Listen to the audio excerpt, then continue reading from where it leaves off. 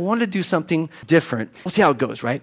And so the hope would be that it would be a really practical series, a really applicable series. And then this is where you all come in, a communal series.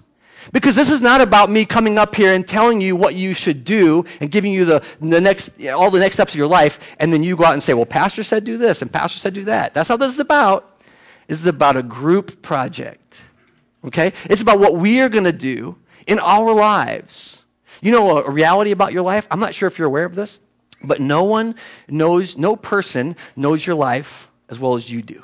Like, I don't know your life that well. I can't speak authoritatively into your life. And even if I was in there with you, I would give you terrible advice, right? Like, you know how I know? Because I give myself terrible advice all the time. We don't want to do that. And so what we're going to do instead is like a group project. We're going to say, hey, what do we want in 2020? Who do we want to be? And I said, no person knows you that well. But we believe something fundamental about your created nature is that there's a God who made you, who knit you together and knows you intimately and knows those things. He's got the great advice, not me. His word is the great wisdom, not ours. And then we can choose to live that out or not live that out, but at least we know. At least we have some input from a quality source. And so that's what we're going to do as we kind of jump into this new series called Habits. That's what we're hoping to do anyway. I wonder, though, as we get started in 2020, I've already been a little hyped about it, you can tell, right? How many of you get excited about a new year? Remember, this is a group project, so this is a few of you are with me. A few of you. How many of you are excited? If you're not, keep your hands down. If you're like, if you're excited about the new year, everybody get excited? Yeah, that's what I figured, about half, a little less than half, right? That's about how that goes. How many are not excited about a new year? You can raise your hand, it's okay. All right, and the rest of you you're just non-committing either way. Amen. You're not going to hit me into a decision this early in the service. I get it. Fair enough. All right, what we're going to do, we're going to pray. May we pray this because even though I'm up here talking, I don't want it to be my wisdom or my ideas. I want it to be God's wisdom and God's ideas, right? So we're going to pray that he would be our teacher today. And even if you go, man, this guy is a goofball, but God is not. And so let God be your instructor today as we gather together to hear from him. He is more than capable to do it. You know, the Bible says that if you ask God for wisdom, he's pleased to give it to you. You know, it says that the wisest person to ever live was wise because he asked God for wisdom. He's the wisest person to ever live because he asked God for that blessing. Would you bless? And he got, you know what it says? He got everything else because he had wisdom. Everything in his life was blessed because he was wise. So let's pray for God's wisdom this morning. Father, we thank you so much for the chance we've had to come in here and worship you this first Sunday of 2020. It is exciting, Lord, to see your faithfulness in 2019, 2018, 2017, the 2000s, the 1990s, and way, way before, Father. You've been faithful. You've been planning things for us. You've been working in our lives, and you've been loving us, as Emily said so well, in spite of our own sinfulness. You've been loving us toward this moment. I pray, Father, that as we come into your house today, we would just have an openness to your Holy Spirit, that we would be willing to listen to you and learn from you. And Father, I say this all the time, but I don't have wisdom of my own. Everything I have of value you have given to me, and that's true for all of our friends here, that you've given us your great gift in Jesus Christ. And so today I pray, Father, that your Holy Spirit be our teacher. I pray that we would learn about the God made flesh, the God amongst us, the God whose kingdom reigns now. And I pray, Father, that in this day we could just be open, and maybe we feel close to you today, and boy, praise you, Father, for that. Maybe we feel far from you and kind of forgotten. Father, we cry out to you in that. But no matter what, we know we can trust you. You are a good God, and you love your people. You're constantly demonstrating your loving kindness every morning, including today. Would you help us to learn from you, though? As we get into this next 4-week series, Father, I pray that your wisdom would become our habits, that we would be changed because we've applied the things you've taught and not just left them on a shelf, but lived it out as you've led us. May you be glorified as your people follow you. And we all say, amen.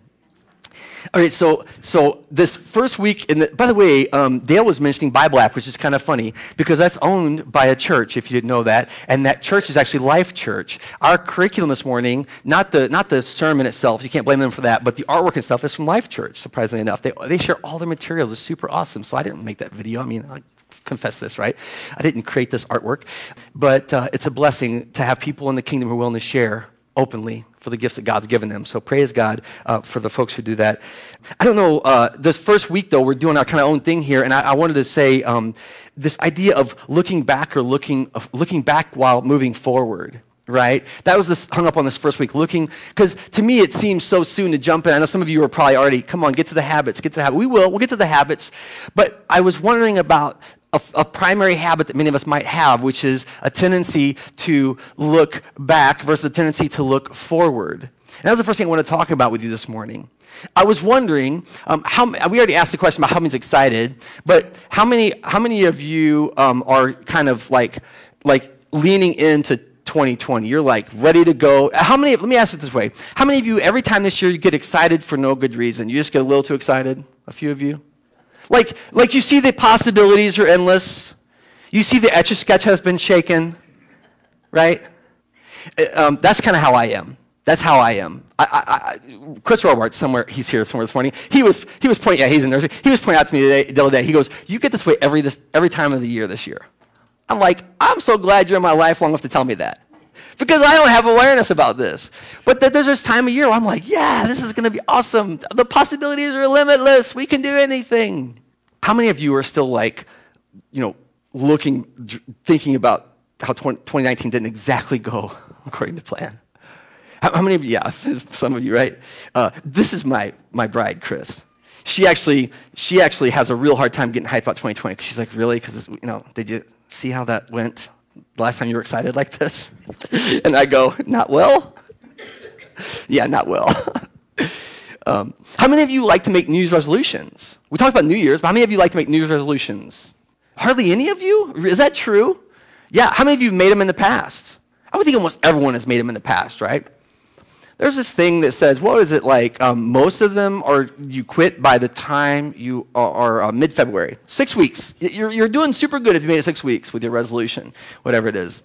I was surprised. I did a little research on this. I was surprised to find, not surprised, I guess this is kind of typical stuff, right? But I was surprised that the most popular resolutions this year was exercise more. By the way, I like the way that's couched. This doesn't say exercise every day. It says exercise more. So if you didn't get off the couch at all last year, take a walk today, mission accomplished. You know what I'm saying? You've done it. Congratulations, you're a winner, right? So just start slow. And then next year you say exercise more and walk twice. Hey, progress. Here's another one. The second was save money. To save some money in 2020. That rhymes. I want to say real quick, and Nate promoted it up here, but man, FPU, we'll talk about it in a minute in the sermon too, but FPU, what a blessing. And I was one of those guys that sat where you were, and I said, this is a scam, it's shenanigans, it's taking advantage of the church. I couldn't have been more wrong, so praise God. But maybe you want to save some more money. That's 50%, by the way, want more exercise. 49% of people want to save some money in 2020. And then the last two are kind of similar. To eat healthy, 43%, and to lose weight, 37%. Those are kind of exercise related too, right? Like if you think about the top four, it's three of the four are about kind of our health and our well-being. These are things that people think about. If you haven't noticed, have you noticed all the spin commercials on TV? Everyone's skinny on a bike, and they're all riding these bikes, and they're not going anywhere. I can't believe how people you can cram into a room on a bicycle and they're jerking these things around and they're not moving. They're not moving. I used to bike ride distance ride. And that was, the road, the wind. It was all discouraging, but it was awesome. But I don't know I want to be that close to that many sweaty people. It looks kind of awkward. Maybe you love spin. Hey, praise God if you love spin. Good for you. Maybe your goals will be hard to meet this year because you're already doing spin already in your whole life, right? Pretty crazy. How about this, though? By the way, there was a computer, those computer dialers. There was a computer dialer that called people and asked them to make a selection about their top resolution for 2020. So it was like real time. They produced the data. And the number one resolution was to keep your resolution. Because everyone felt like you did, like, we didn't do this good last time, so let's get it better this time. How many of you, I was talking to a friend this week, and they told me they pray for a word. How many of you pray for a word for the year? 1, 2. Yeah, a couple people. Now, that's something I hadn't heard of before. They're like, what's your word? I'm like, what? They're like, I pray for a word. You know what my word is? I'm like, nope. They told me their word. What's your word? I'm like, I don't have a word. Start praying about that. I don't have a word.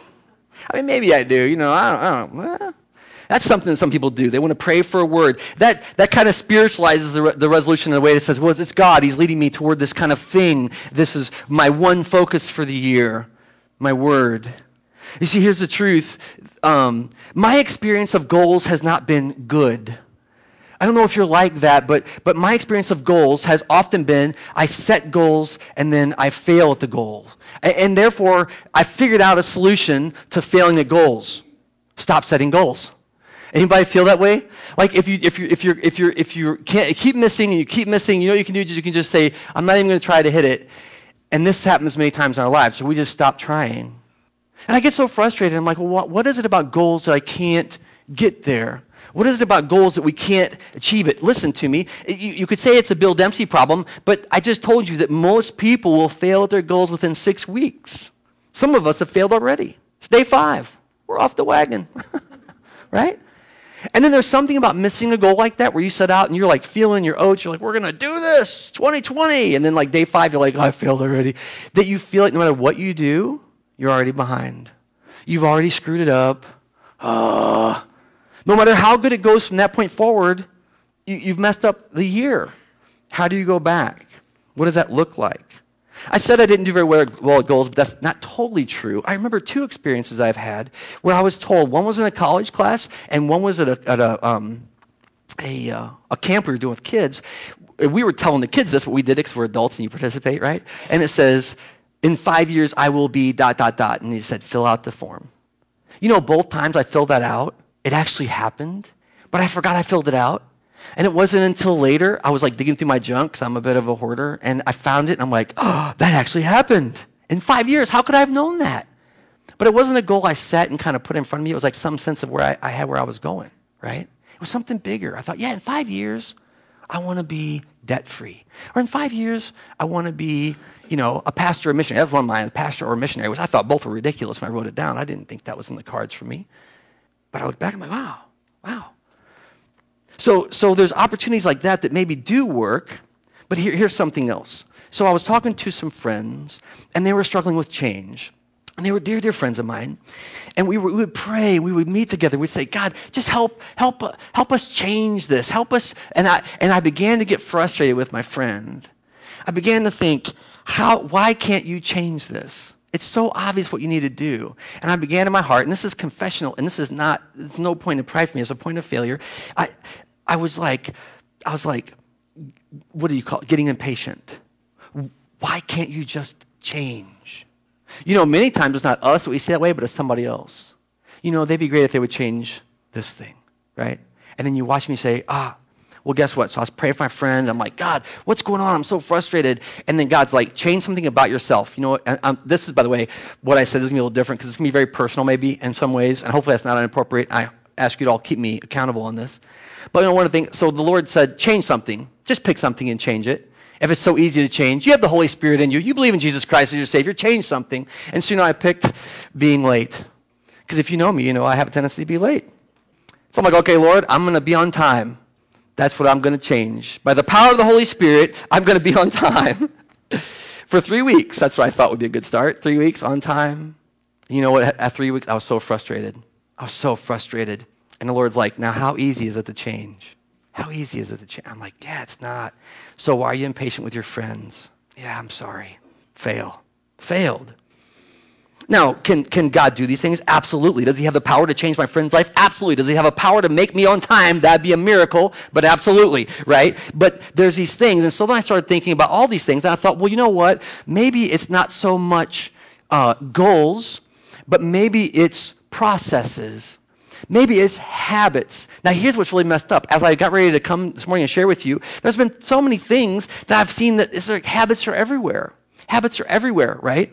I want to talk to you about 3 major things in my own life, and this is not me saying you should do the same things, but I began to take an inventory, and there were 3 things. Well, there's 4 things, but 3 of the things that have changed my life, and as I looked at them, I'm like, you know what it is, though? It's habit.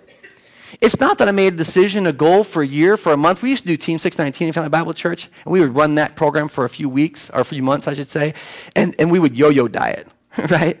But it was crazy because all the same people who would get on it, lose weight, would gain weight back when they got off the diet. right? Why? Because it wasn't a real implemented change. It wasn't enduring. It was just a temporary thing. It wasn't a process. It was a temporary goal. And so I started thinking about these three. Here's what I thought of. The first is Financial Peace University. I think I mentioned that. I know I mentioned it, but I want to say to you that I started at Financial Peace University 16 years ago. It was before I was a pastor of Family Bible Church. So probably 15 years ago. And like Nathan said to you, we took the class again and again, and we kept realizing we were teaching the class, and then people would say, no, wait a minute, you've been teaching this for 6 years, right? Yeah. Aren't you doing this? And we're like, no, no, we need to, you're right. And we would implement that. And so it was practice, fail, continue, right? Am I just promoting FPU? No. But guess what it is? It's the habit of meeting monthly with my bride to talk about what we're going to do with our money every month. You think it's weird, but every month we have a budget meeting in our house. Nobody likes it. Nobody likes it, but it's a habit. Can't pay bills till the budget's done. The bills start to go past due if you don't do the budget. So you got to do the budget and pay the bills. We built in a habit. One of the things about the FPU class, they used to do a 13-week class, now they do a 9-week class. They say, if you don't do it, it ain't going to matter. Because it's not an issue of knowledge. We all know how money works. It's not that hard. You have to earn more than you spend. Simple math, right? There's no other thing that works here. But whenever you are not focusing on what you're supposed to be doing there, then it can just go off the rails. You're not trying to do anything on purpose. And so it's a habit of getting into, of accountability, of recurring commitment. You know what I'm saying? An enduring commitment. And it's not instant anything. You go, wow, how'd you get to that place in life? Oh, 15 years of monthly meetings. That's a long time. The second thing I thought of, and some of you know this about me, is I did a little keto thing a while ago. And I'm not talking so much about keto because I don't care about keto. But one of the things that struck me about keto was I changed the way I ate. And I changed it on a whim. It was actually on Brittany's birthday. We were out at Rail Shake on the side patio there by the trains, you know what I'm talking about. And I just decided, I had heard this thing, and I said, you know what? I'm going to have a cheeseburger with bacon and no bun. And they said, fries? And I said, nope. And Chris, my wife, looks at me and goes, what? I'm like, I don't want to talk about it. I didn't think it was going to work. Then it started to work, and people began to freak out. What are you doing? What diet are you on? You know what's so funny to me? I picked up some language. I don't know how this happened, but it was such a blessing. Is I kept saying to them they would say, what diet are you on? I'd say, it's not a diet, it's a, It's not a diet, it's a lifestyle. You see, I didn't do that on purpose. But you began to recast a long-term vision. This isn't, I started seeing the studies. Maybe you saw them, oh, this is bad for you and stuff. I'm like, oh my gosh. And you know what they keep saying about the studies? The reason it's bad for you is you can't do it long-term. That's because people don't plan to do it long-term. They're like, I'm going to do a 6-week crash diet, and then I'm going to be super fit for my bathing suit in the summer, and then I'm going to be a monster by fall. You know what I mean? And I'm not saying that. Like, I get it. But now, listen to me. And this is not about keto particularly. It's about anything you choose to do. Going back starts to become unthinkable. I was visiting with a friend of mine. I had very limited food choices. And I had to eat hot dogs out of a vending machine. And it came with 2 buns on 2 hot dogs for $5.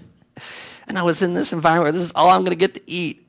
And I'm like, I'm going to have to eat the bread. And it was a mess. And then you know what? In the moment, I started to eat it, and I just couldn't. I just had to peel that bread off, eat that hot dog by itself. And my friend's like, you're so weird. I'm like, I just can't do it. Why not? Because it's a lifestyle. I've committed to a change. I can't go back. It's a process. Let me tell you something else about the lifestyle change. I'll tell you one more thing, but one more experience I've had. The process is different because guess what? One beautiful thing I've realized early on, people would say, oh, you can't eat that. I'm like, I can eat anything I want. But I don't want to. And if I did, I could start again tomorrow, and it's perfectly fine. You see, I think there's something about goals that we think, oh, we failed at the goal, now you failed. But if you say it's not a goal, but it's a lifestyle, and one day you mess up your lifestyle, the next day you can get back on your lifestyle. You can go, I screwed up yesterday, but I'm back on track. I'm going to do it again, and I'm going to keep doing it. And I don't know what it is about the lifestyle change, but it becomes a grace to you. It becomes a way forward. Let me tell you the third way I've seen this happen. And this is your fault. Last year, I got a conviction, Bible 365. Now, full disclosure, I had tried to read the Bible in a year twice before this. I don't know if you ever try to read the Bible in a year, and you go, well, you're a pastor. Of course you can read the Bible in a year. Guess it still takes the same kind of commitment out of a pastor as does anybody else, right? It's 15 minutes every day, but it's every day. You guys know I traveled a lot this year, and I had to do that everywhere I was in the world. I had to be reading the Bible, and this is why it's your fault. I had to be tweeting out at 5 in the morning, this time, the scripture for the day. So not only did I have a commitment to read the scriptures, but I had a commitment to disseminate the scriptures for anyone who might still be following along. And I know who those folks were. I know some of you did. Praise God. I know some of you did it. But I blame, someone said, congratulations on reading the Bible in a year, and I said, I blame the church. Because it was your fault, because I was like committed to you. That kind of shows that there's something about service, about being beyond ourselves, that forces us to comply with a goal that on our own we might fail at. I wouldn't have done it. I know this because I've tried it twice. I usually get about 3/4 through, and I just can't continue. And I have the excuse. I used to start in Genesis. I had the excuse, well, obviously I've read the New Testament before. But the truth is that many times I just didn't have the confidence I had read every word of God's word. Oh, let me tell you something else about this habit. It's 2020. Mission accomplished. January 1st, 5 in the morning. I felt like, why aren't I sending out a tweet? This is weird. Second, I talked to a friend of mine. She's like, yeah, me too. Feels weird. I want to keep reading it. Day 3, I'm like, something doesn't feel right. What's going on? I'm like, I did it. It's mission accomplished. Guess what? I couldn't stand it. I went back and I started reading. Bam, bam, bam, bam. Yes, yes. Why? It's become a habit for me to read the scriptures every day. That 15 minutes every morning. It's been a habit. And so you know what I had to do? I had to catch up. I had to read 4 days. Just read them. Yesterday I caught all up. Woo! And it felt right. What is it? It was like an old pair of shoes. I'd gotten used to it. I'd walked in the Word. And then all of a sudden you go, wait a minute, I'm going to live for a while. I got to do this the rest of my life. And I'm like, yeah, I might. It's a lifestyle change. I'm just telling you, it's a blessing, but it's a process, and it's not one thing. It's not one goal or one big commitment, but it's these little refinements as we go. See, the question is not, are you going to have habits? The question is, what kind of habits are you going to have? That's the truth. You're going to do things automatically, and we'll see that in the series, I think. I'm going to ask you, as you go through your life, take an inventory of the things that you do automatically. Just write them down. I woke up this morning, I automatically grabbed my phone. I went and I took a shower automatically. Thank God, right? Brush my teeth, right? There's things you do automatically. Get a cup of coffee.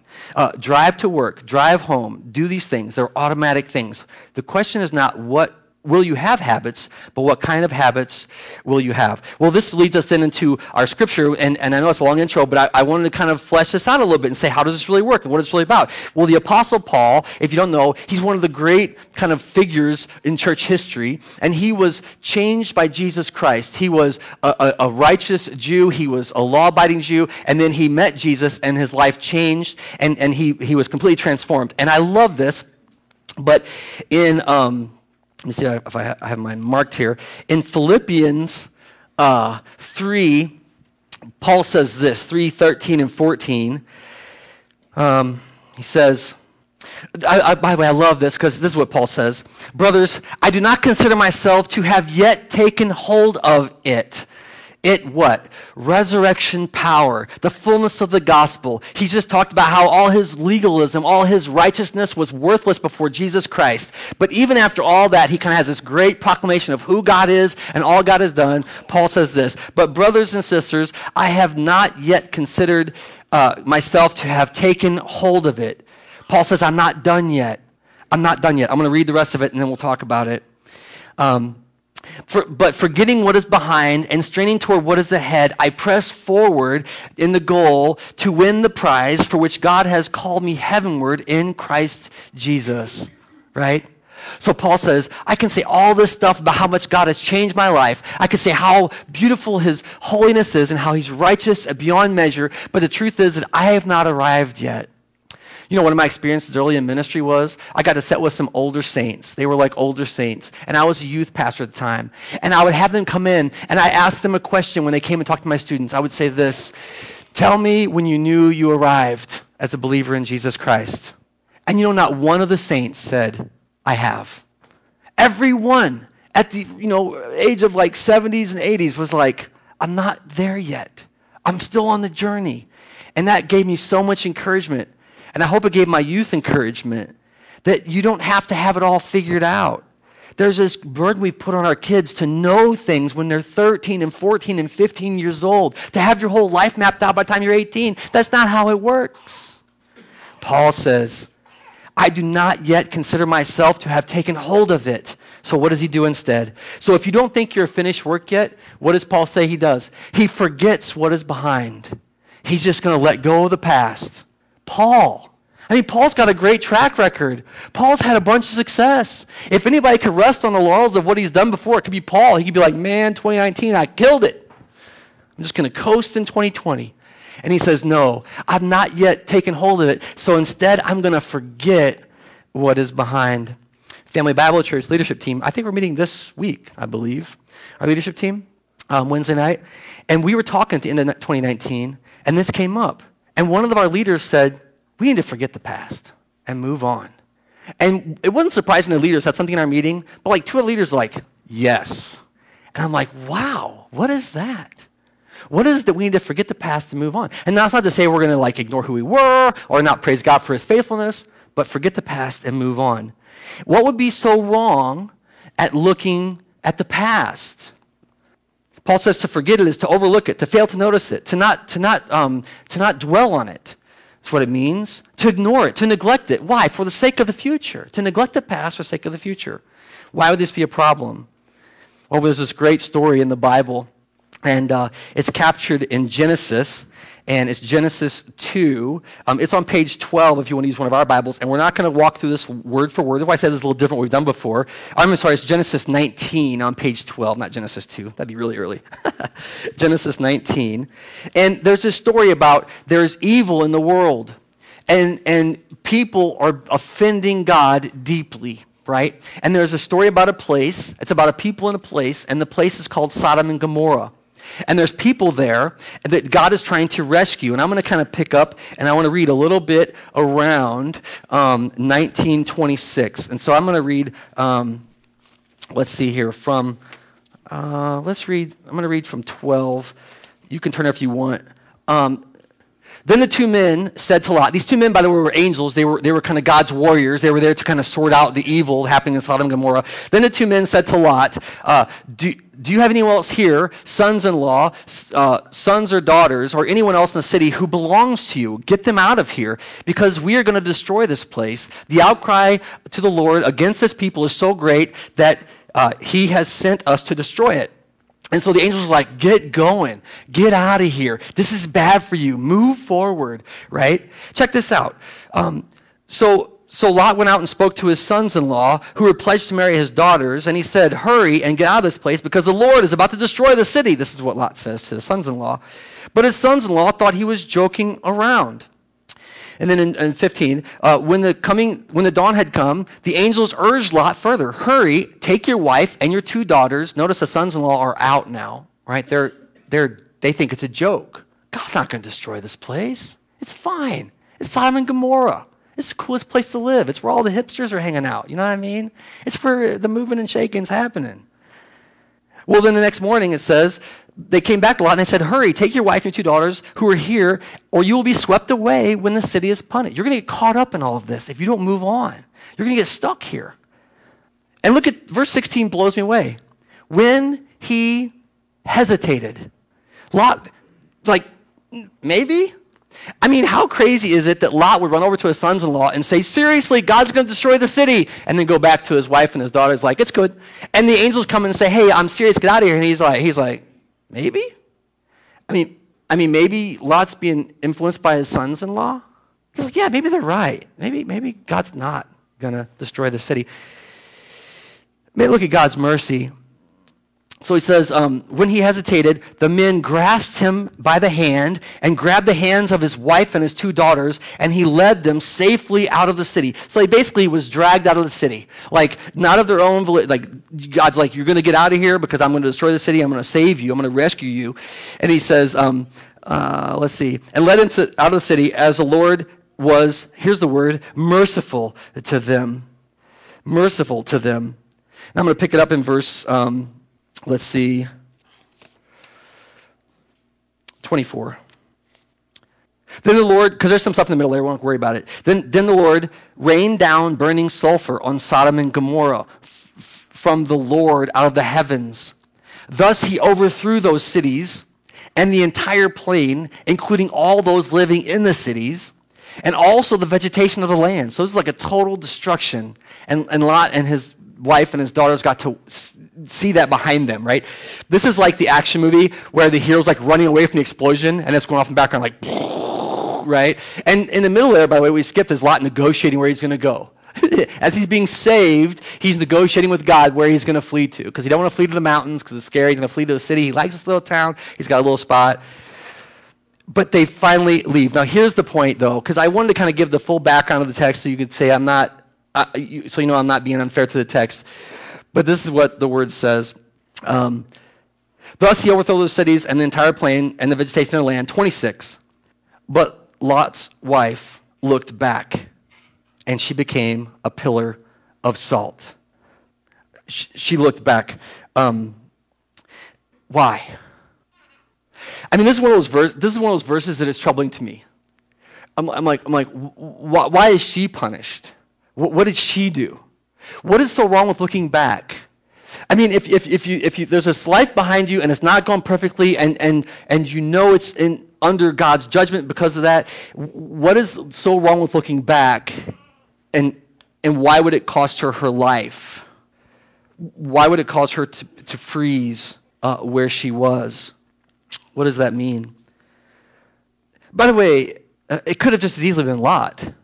See, that's why I think we kind of maybe misread this a little bit. I mean, it's not in there, but like it's fair enough to say that Lot, this is almost the danger of it, is like Lot could have looked back. His daughters could have looked back. It was only his wife. And I think it's like just circumstantial that it was her that looked.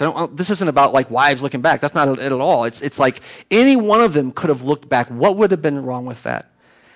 Well, in this case, the first thing about it in their situation is God said, don't look back. We didn't read it, but it is in there where it says, let's see.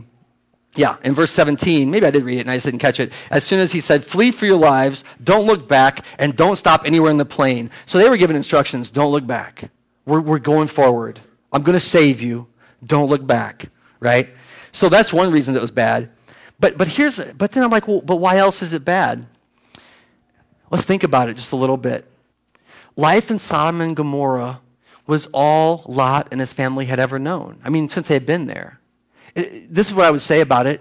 It was comfortable there. What is it that we have a tendency to look at our own past and go, do you remember how good it was way back when? We idealized it, and we just go, gosh, it was so much simpler before fill in the blank. What is it? Because it's the comfort of what we know. Now, this is a crazy thing I want you to think about. But is it possible that we are more comfortable returning to things that we know than following an active and living God? Is it more comfortable that we would just stay complacent in our lives, we've done it before, we've always done it this way, versus saying, yeah, we did it that way, but God's going to lead us somewhere else, and we're going to follow him, whatever that looks like. There's a great comfort because it's all we've known. Maybe try to recreate comfortable experiences from your past. Maybe you think you're going to go back to the way things were. That's not how life works. Here's something else. Why is it bad to look back? Because if we're looking back, we're defining our priorities as in the past. I mean, think about this for a moment. No matter what happens, if we're spending our lives looking backwards instead of forward, we're spending our lives looking back, we're basically saying the past is more important than the future. How do you know? Because I'm paying attention to it. I'm not looking forward to where I need to go. I'm not watching the road ahead so I don't crash. I'm looking backwards because that's the most important thing in my whole life. Everything else that's possible, listen to me, every other possibility in the world that God could bring to me is out there. But I'm looking back here because that's all I've known and I'm more comfortable here and this is my priority. Sorry, Jesus, what about the rich young ruler? Jesus said, what? Just go sell all you own and follow me. And he looked back and he's like, oh, I got to go back. And he went back. Jesus said, it's tragic. How hard is it for a rich person to be saved? Why? Because you're going to go back to the comforts of your security, of your wealth, of your accomplishments, instead of forward with Jesus. What's the word say? He went away sad. He went back sad. What in the world? You know, many of us would hear that story and say, if I was the rich young ruler, I'd have sold everything. I'm not so sure I would have. Man, that text gets me right here. I feel that sadness. Here's the other thing I think. Why is it so bad? And this is literally manifests in Lot's wife's life. We can get stuck in the past. I can't believe for a moment, church, hear me out. I can't believe for a moment that when Lot's wife turned for a glance, she didn't think she'd be able to look right back forward and keep going with her family, man, because she was saved. She was rescued. She was delivered.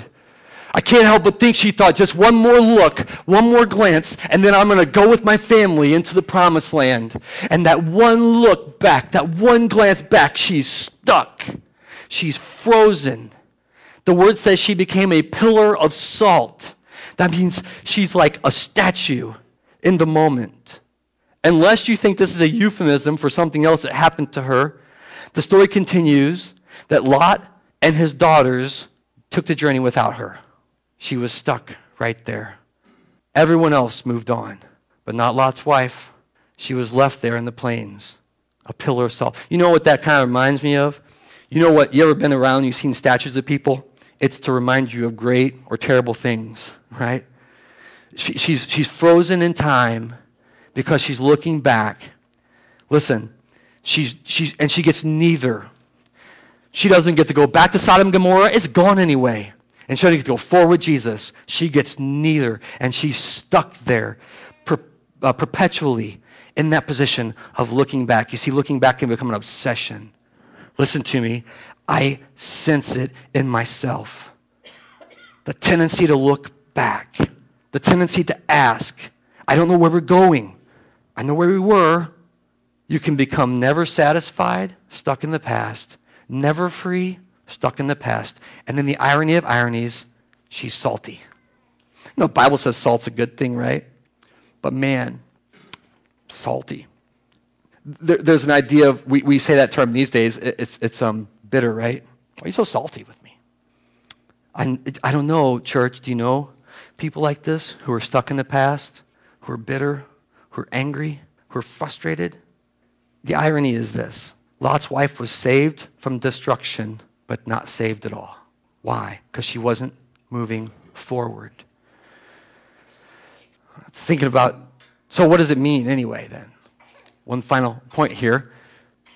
When you're going forward, you need to look forward, right? There's this idea, you want to look where you want to go, right? There was this, have a little story here about a young woman that I know really well, and she was in her car with a friend, and she was talking, and out of the corner of her eye, she thought a light turned green, and she went, and she smashed into the person in front of her. I don't know who that is. Olivia. Little fender bender. Hey, no big deal, no big deal. Fair.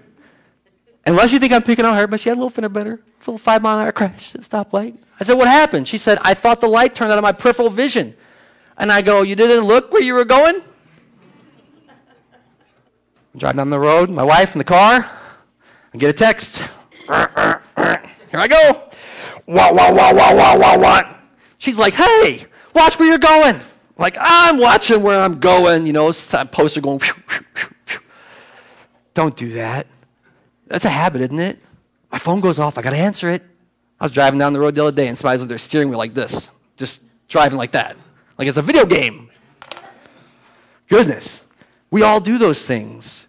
I remember one final story here. I remember whenever I was a kid, we were riding three-wheelers. Three-wheelers were a great idea because they had 3 wheels and they were easy to flip over. That's a fun little invention to make, right? 2-wheelers, fine. 4-wheelers, fine. 3-wheelers, have a blast, kids. And we were blasting down the road on a 3-wheeler, and we're riding like 4 kids on it, you know, 3 on the back, what was it, a Manco thing, and 1 in the front. Everybody's fighting over getting the turn right in the front, and everybody in the back's talking, having a good time, and whoever's in the front should be paying attention. But I was in the front. And so I'm driving, and they're talking, I'm like, hey, guys, blah, blah. And I turn the wheel, and we roll into the cornfield.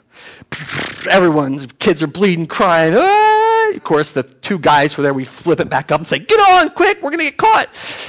And we get out of there. My cousin, who was the other driver, always arguing the driver, he's like, let me drive, you're dangerous. I'm like, I'm not dangerous, it's my turn. And I go around this track we have at Grandpa's house, and we're coming down, and I kid you not, I see the hole in the cornfield. I go, hey guys, that's where we crashed. And when I turn around and talk, I turn the wheel, and you know what happens? I go further into the cornfield, because there's less corn in my way. That's a true story.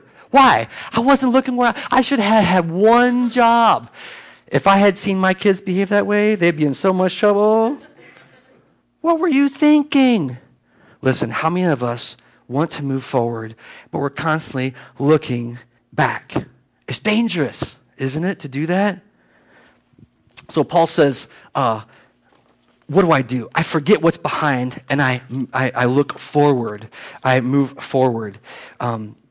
That's Paul's advice. I lean into the future, he says. One thing I do, I forget what's behind, and I strain toward what's ahead in Christ Jesus. Paul's future focused all the time. No matter how much good has happened, he's leaning into the future. That's where Paul is going. There's a great proverb. Don't turn there, but it's 29:18. You can write it down, look it up later if you want to. And it says this: where there's no revelation, the people cast off restraint, but blessed is he who keeps the law. And I'm like, that's interesting. But my favorite translation of this goes like this: without vision, the people perish. It means vision's a life or death situation. If you're not watching where you're going, you're going to die. Like my three-wheeler, right? Like you're going to die. Watch where you're going. But then the word says this: but blessed or happy is the one who keeps the law. What does that mean? That means if you can see a bigger picture of what God's doing in your life, you can have some tenacity for the future. You're looking forward. The God's big picture is the vision for our life, and we're invited to look deeply at it. Proverbs, the book full of wisdom. See, it can be a life or death issue. I wonder, church, are you dying in some part of your life because you have no vision for the future? Or have you given up because you've tried and failed and you've just given up on a future? I'm not sure what's worse. Maybe you're stuck in the past. Maybe there's that one thing you kind of go back to over and over again. Proverbs 13:22 says, hope deferred makes the heart sick. Hope deferred makes the heart sick. Constantly longing for something that never comes makes us physically ill inside. But then it says this: but when fulfillment comes, it's the tree of life. When the hope is met, it's the tree of life. It brings life into our lives when these things are fulfilled. Listen to me. God is the great promise keeper. He's the only one worth following. Here's the truth. 2020 is going to happen either way. But what are you going to decide to do? Now, I already said, you do goals if you want to do goals. But you know what? Next week, we're talking about bigger visions for your life. Beyond this year, beyond the next 5 years. The looking down the road and starting to get a vision for what you want to, who you want to be in this life. And it might surprise you when you think deeply about it, the things you pursue are not the things that bring about the things that you want. We'll talk about that next week. You ever drive somewhere in your car and then all of a sudden you're there and you don't know how you got there? Like usually it's home, right? You're just like, I'm going home. Or maybe you got in a car with somebody and you're just going somewhere and they go, where are you going? You're like, oh, I was going to work. I didn't think about it. Just, right? Got a path you've beaten down in life. I heard a police officer investigating a crash on the side of the road, and it was a local road, a 2-lane road, and the officer said this to the reporter. They said, this is kind of surprising. This is a pretty slow road here. And he goes, not surprising at all. He said, most crashes happen on the roads we travel the most because we become complacent. We think, I've been down this road before. I got this. I can do it with my eyes closed. And then we crash. See, familiarity doesn't automatically mean good things are happening.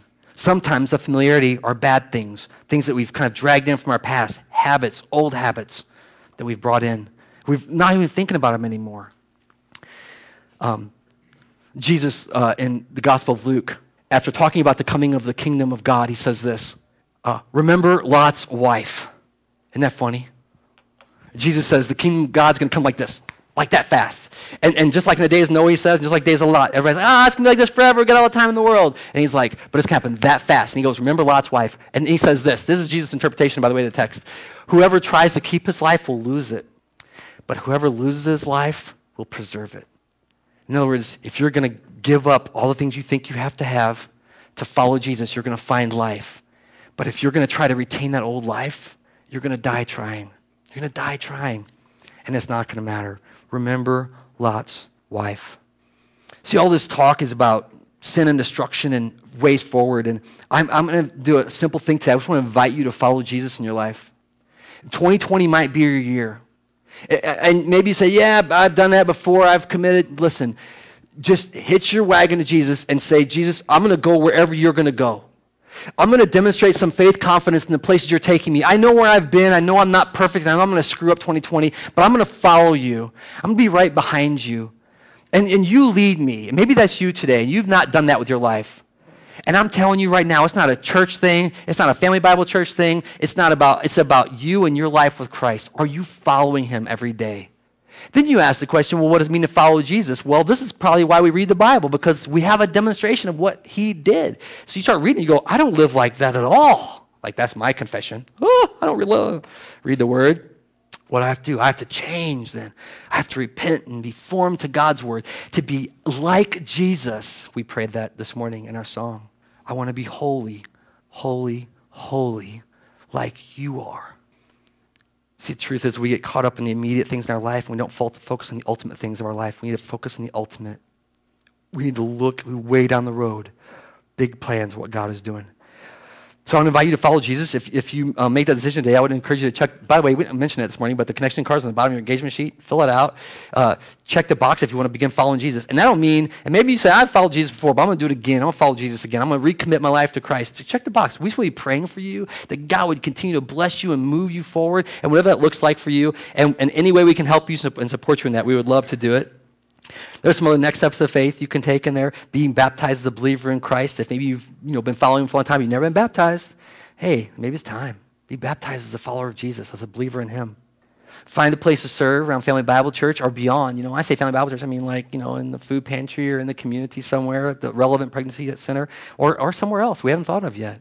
Find a place to serve, to practice your faith, and to let God lead you in 2020. Pray with me if you would. Father, we thank you so much for the opportunity we have to follow you again. I thank you so much that, sometimes the calendar change is nothing but a number on a page, and yet sometimes it's a chance to be called again, to remember again, and to follow you again. I pray, Lord Jesus, that as you lead us, that we would be following after you. And I pray more than anything else, Father, that if your Holy Spirit is working in someone's life this morning, and maybe today, while we were talking, there's that thing in their past that they can't quit picking at, they can't quit looking at. I pray, Father God, that by your power and in the name of Jesus Christ, that we would be set free from that. That we would be able to follow the Apostle Paul's instructions and leave it behind and follow you forward. We know you're the Redeemer. We know that you make evil good. You transform us. So, Father, would you do that work? And then, Lord, today as we commit our lives to you, may we lean into 2020. May we reach forward with you and just see what you have. Pray against the false expectations of all we can accomplish and the simplicity of just walking with you. May you be glorified as your church follows you. And the people say, amen.